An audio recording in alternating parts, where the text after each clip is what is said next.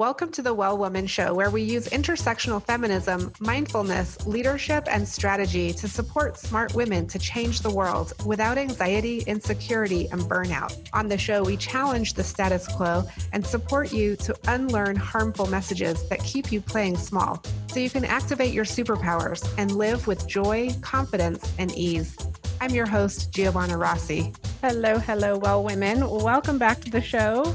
I'm Giovanna Rossi, your host, and on the Well Woman Show today, I interview Danielle Slupesky. She's a certified end-of-life coach and death doula, and she takes a non-judgmental, heart-centered approach to working with those who are thinking about preparing for and nearing the end of their lives. But really what makes her so interesting and sets her apart is that she offers non-medical, practical, emotional, spiritual, and physical support to the dying as well as to the caregivers and loved ones. And through public education and community engagement, her goal is to normalize conversations surrounding death, grief, and loss. So we're going to talk a lot more about this on the show today. As always, all the links and information are at wellwomanlife.com/radio. The Well Woman Show is thankful for support from the Well Woman Academy at wellwomanlife.com/academy. Join us in the Academy for community, mindfulness practices, and strategy to live your Well Woman life. Now to my interview with Danielle Slupesky. I'm speaking today with Danielle Slupesky. Welcome to the show. Thank you so much. I'm really excited to be here. Me too. I'm so excited that you're here. Now, for listeners who might be wondering about the topic today, I actually met Danielle. You know what? The first thing was that I would see your car driving around town with your sign on the door. And as you heard in the introduction, Danielle is a certified death doula and end-of-life coach. So when I would see this around town and I thought, oh, that's so interesting. And then I met you later at a training. And so I thought, okay, this is definitely something I need to talk about on the show because death is really the only sure thing in life, right? Yeah, absolutely. For a long time, I said that there were only two experiences that were guaranteed to happen to every human, and that's that we're born and that we all die. And someone called me out on it, and they were like, no, a lot of humans die in utero, not even birth. And I'm like, wow, you're right. It's the only experience that we will all go through. That's wild. Yeah. Okay. Well, Danielle, I want to get into this, and we're going to talk a lot about what it means to be a death doula and who needs an end-of-life coach and all of these questions. But I would love to start with having you tell listeners, who are you in the world today? I am, I think, first and foremost, a wife, a plant mom, a dog mom, a daughter, a sister, a niece, an auntie, all of those things that I am to other people, right? That's usually how we define our roles. And to me, I'm finally, and I think I think a lot of women can identify with this as hitting your 40s and finally I'm finally me. And I don't even know what labels to put on that, what role to give that. But I'm finally stepping into who and what I am and was always meant to be. And it's a really beautiful place to be. Oh, yes. Now, did finding that have anything to do with becoming a death doula?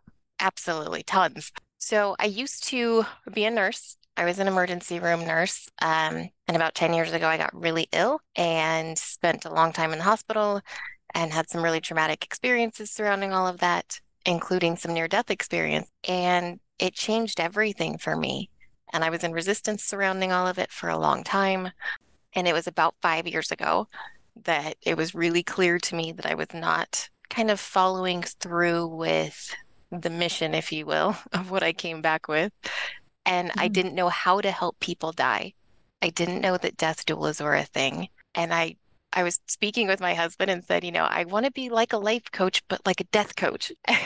And so I Googled death coach, and the Conscious Dying Institute popped up, and there was their end-of-life coach and death doula program. And it was instant for me that was exactly what I needed to be doing. I just didn't have a name to place to it. Again, I didn't have the label for it. So yeah, stepping into that role and recognizing that it has allowed me to use all of my past experience, all of my past traumas, if and good, bad experiences, all of them, and put them to use with helping other people. Well, that is a gift. I mean, to be able to say that you're at that place, to take all of your experiences and all of who you are and then offer a service to other people. So, Danielle, you did mention some near-death experiences, but did you have other experiences with death that have, impacted or influenced your fascination, I want to say, with death? Yeah, several. So, and lots of different types of death. So, when I was 11, my biological father and grandfather were murdered together. And then when I was 16, my maternal grandfather died of cancer. So, I got to experience the difference between very sudden, very traumatic, violent death and how that affects family and, especially as an 11-year-old. And I was a really observant kid, so I watched the adults a lot and saw the differences in how they responded to each of these, Mm. types of death. Then as soon as I was 18, I took an EMT course and I started working in the medical field, and I've always been in emergency medicine. So I've had lots of professional experiences surrounding death, but also several big ones in my own life. Recognizing the difference between when a death is well supported versus when it is not, and how that changes the course of the grief process that those left behind go through. Like I Mm. was very observant of all of that. And so I want to be part of helping support that time. It's a really tender, special time. And with proper support, it can go much differently than a lot of our past death experiences. Yeah, definitely. So, what does it mean to have a well-supported death experience versus a not well-supported death experience? And let me just say, for listeners out there, this is a really tough topic for most people in this culture to talk about. And I think that it's not talked about enough, and we're not really given tools or space to have these conversations. So we're having that conversation now.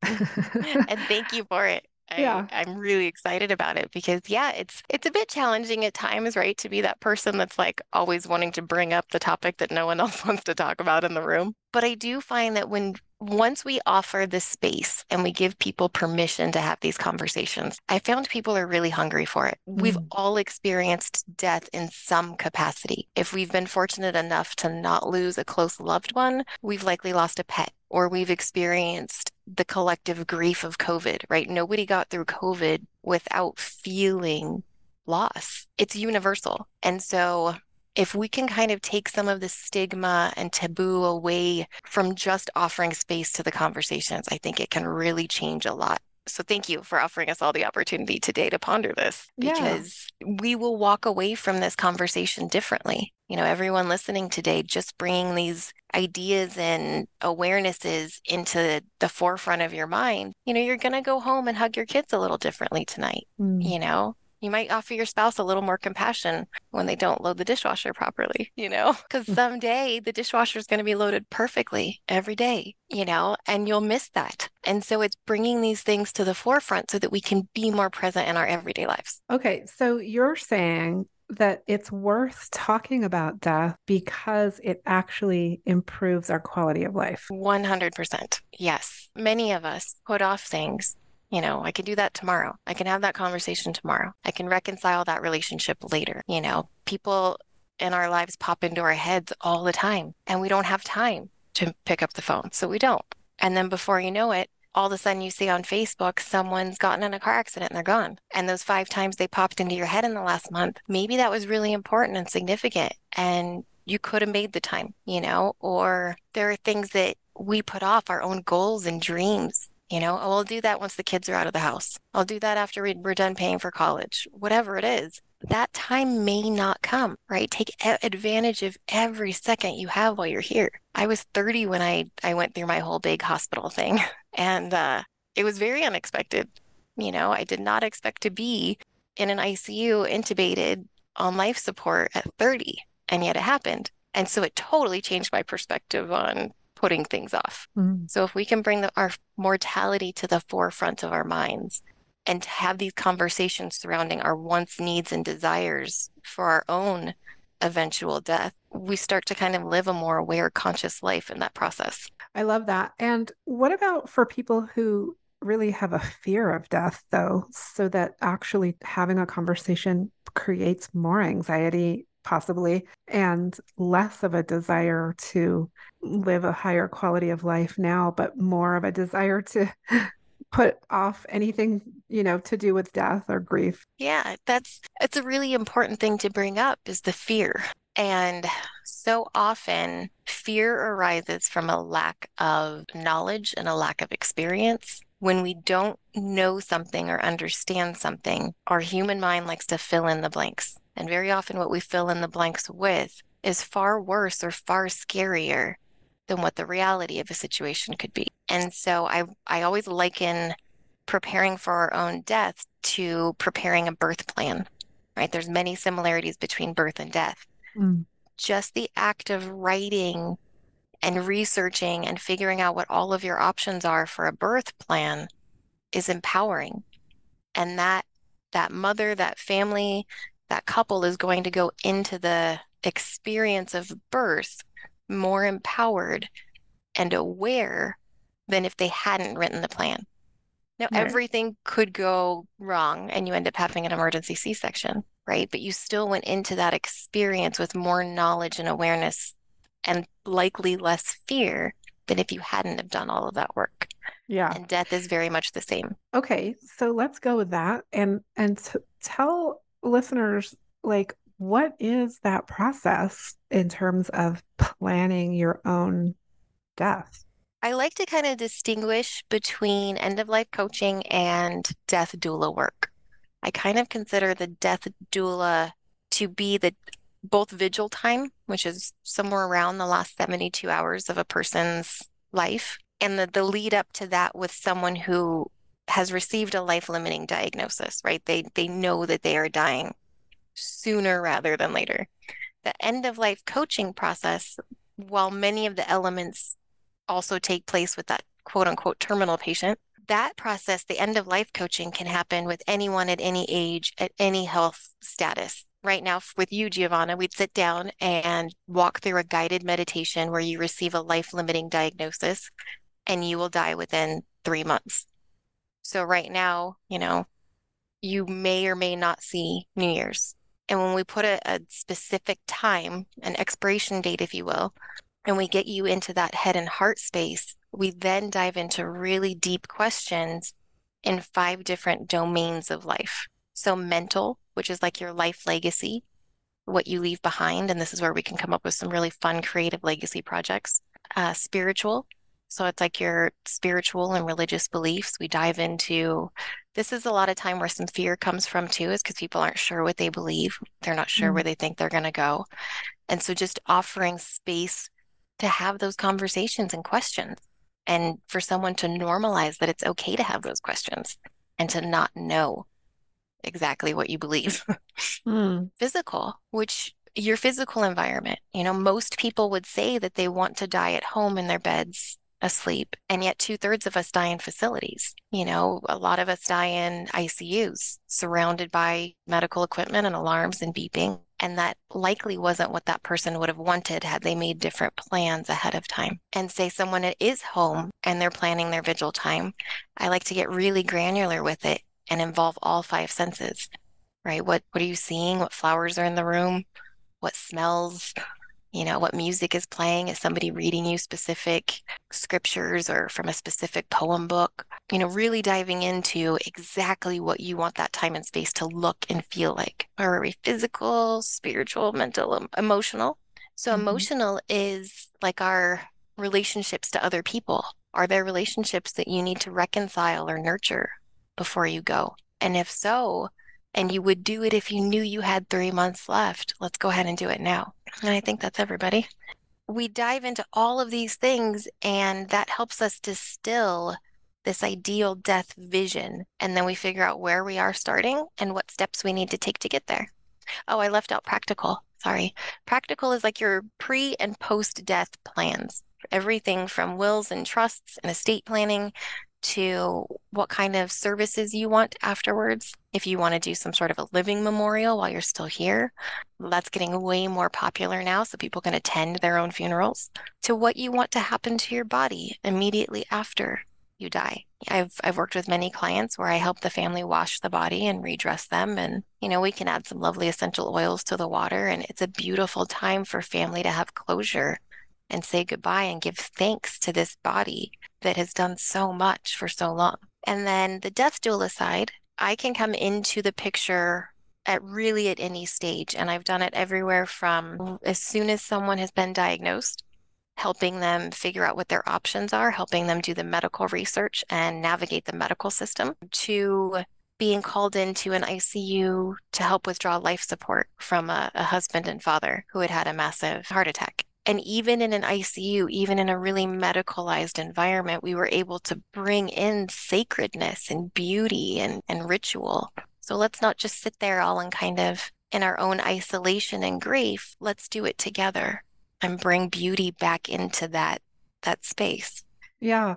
Well, I think that you bring up a good point, which is that a lot of it's hard for people to talk about grief. And a lot of people think that they need to just grieve alone because otherwise they'll depress other people or something. And I love the idea of celebrating people who have died, right? Like by telling stories. And, I don't find that depressing. I find that like connecting. So what do you say to folks who might really be struggling to grieve their loved ones, especially like you said, around the holidays?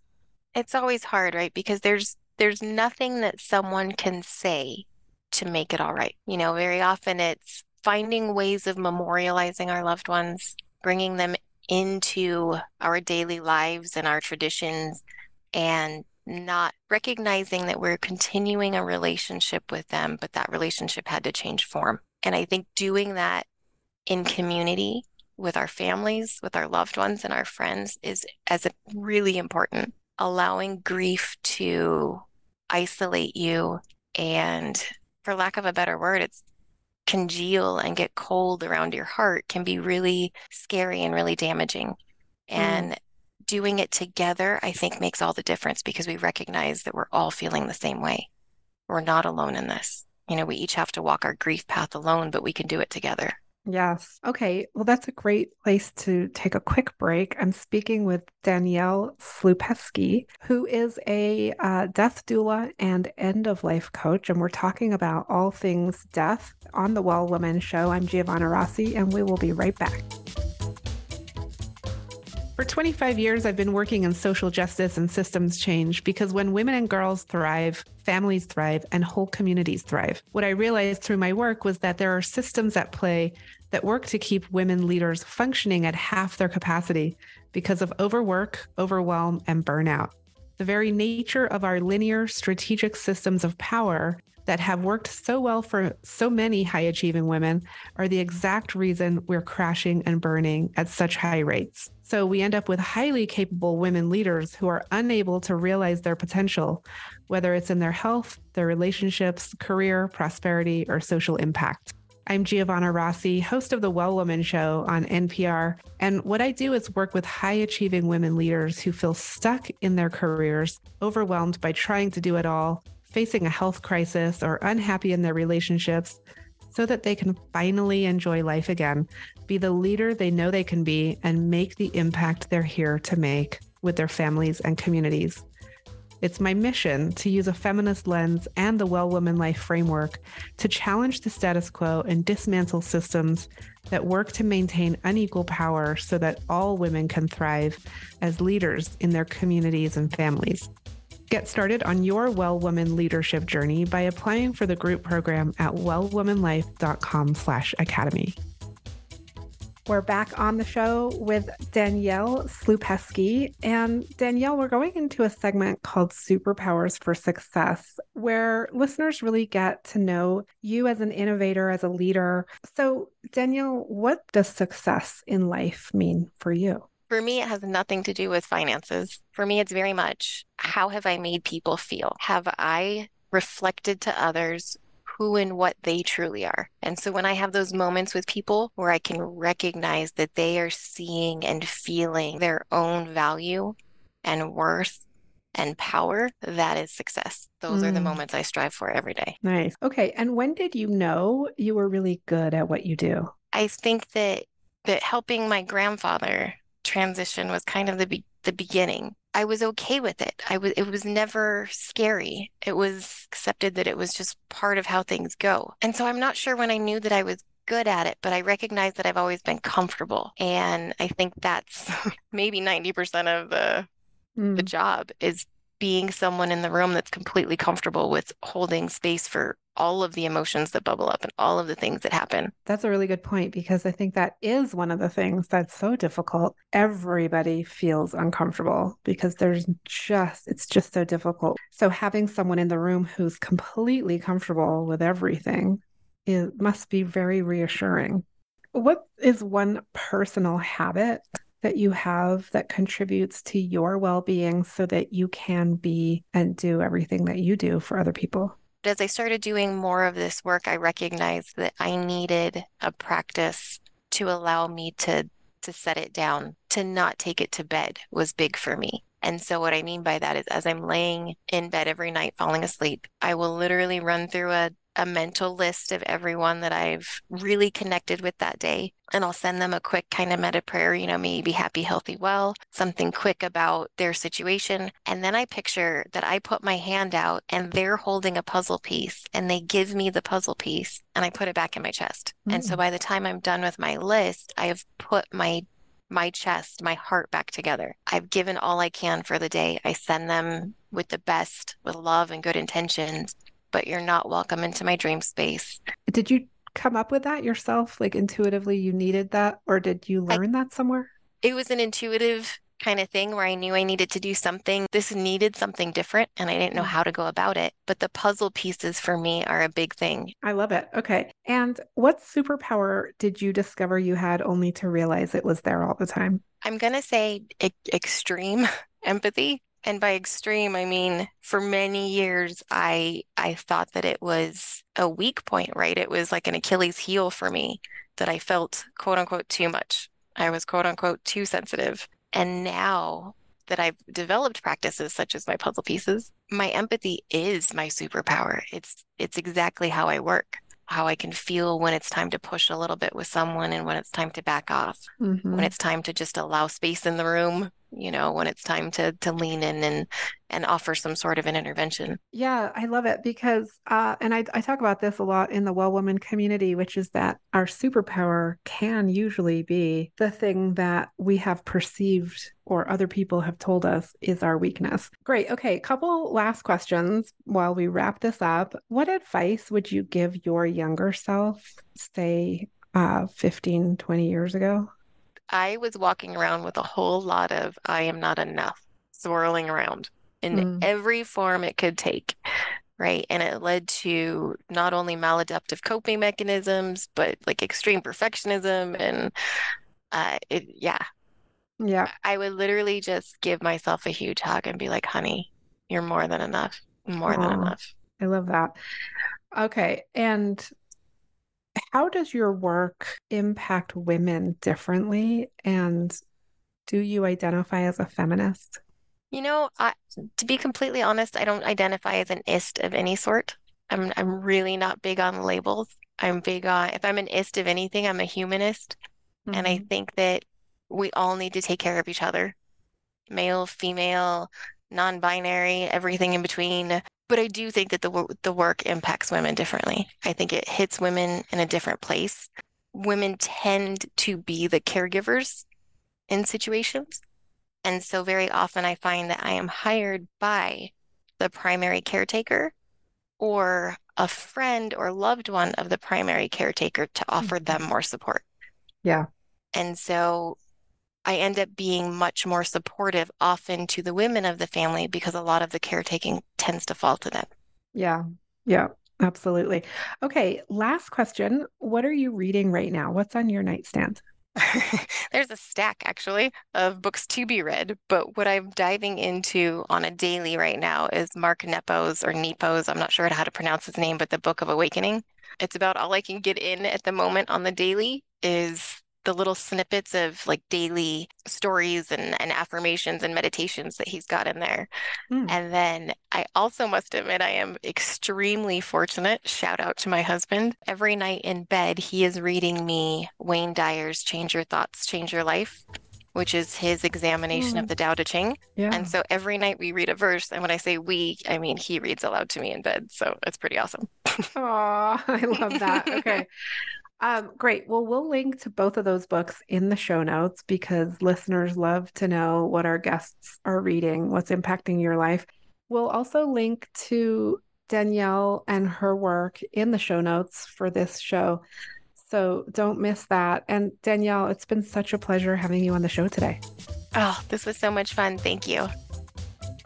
That's it for our show today. Remember, if you need support to live your Well Woman life, head over to wellwomanlife.com. As a reminder, we are on NPR every week, so be sure to tune in at npr.org/podcasts and search for The Well Woman Show. If you enjoyed today's show, please take a moment and subscribe and leave a review. This helps raise visibility, which is super helpful when it comes to producing the show every week. For feedback, comments, or just to let me know you were listening, find me on Facebook, Twitter, and Instagram at Well Woman Life. I'm Giovanna Rossi for The Well Woman Show. Until next time, have a super powerful week.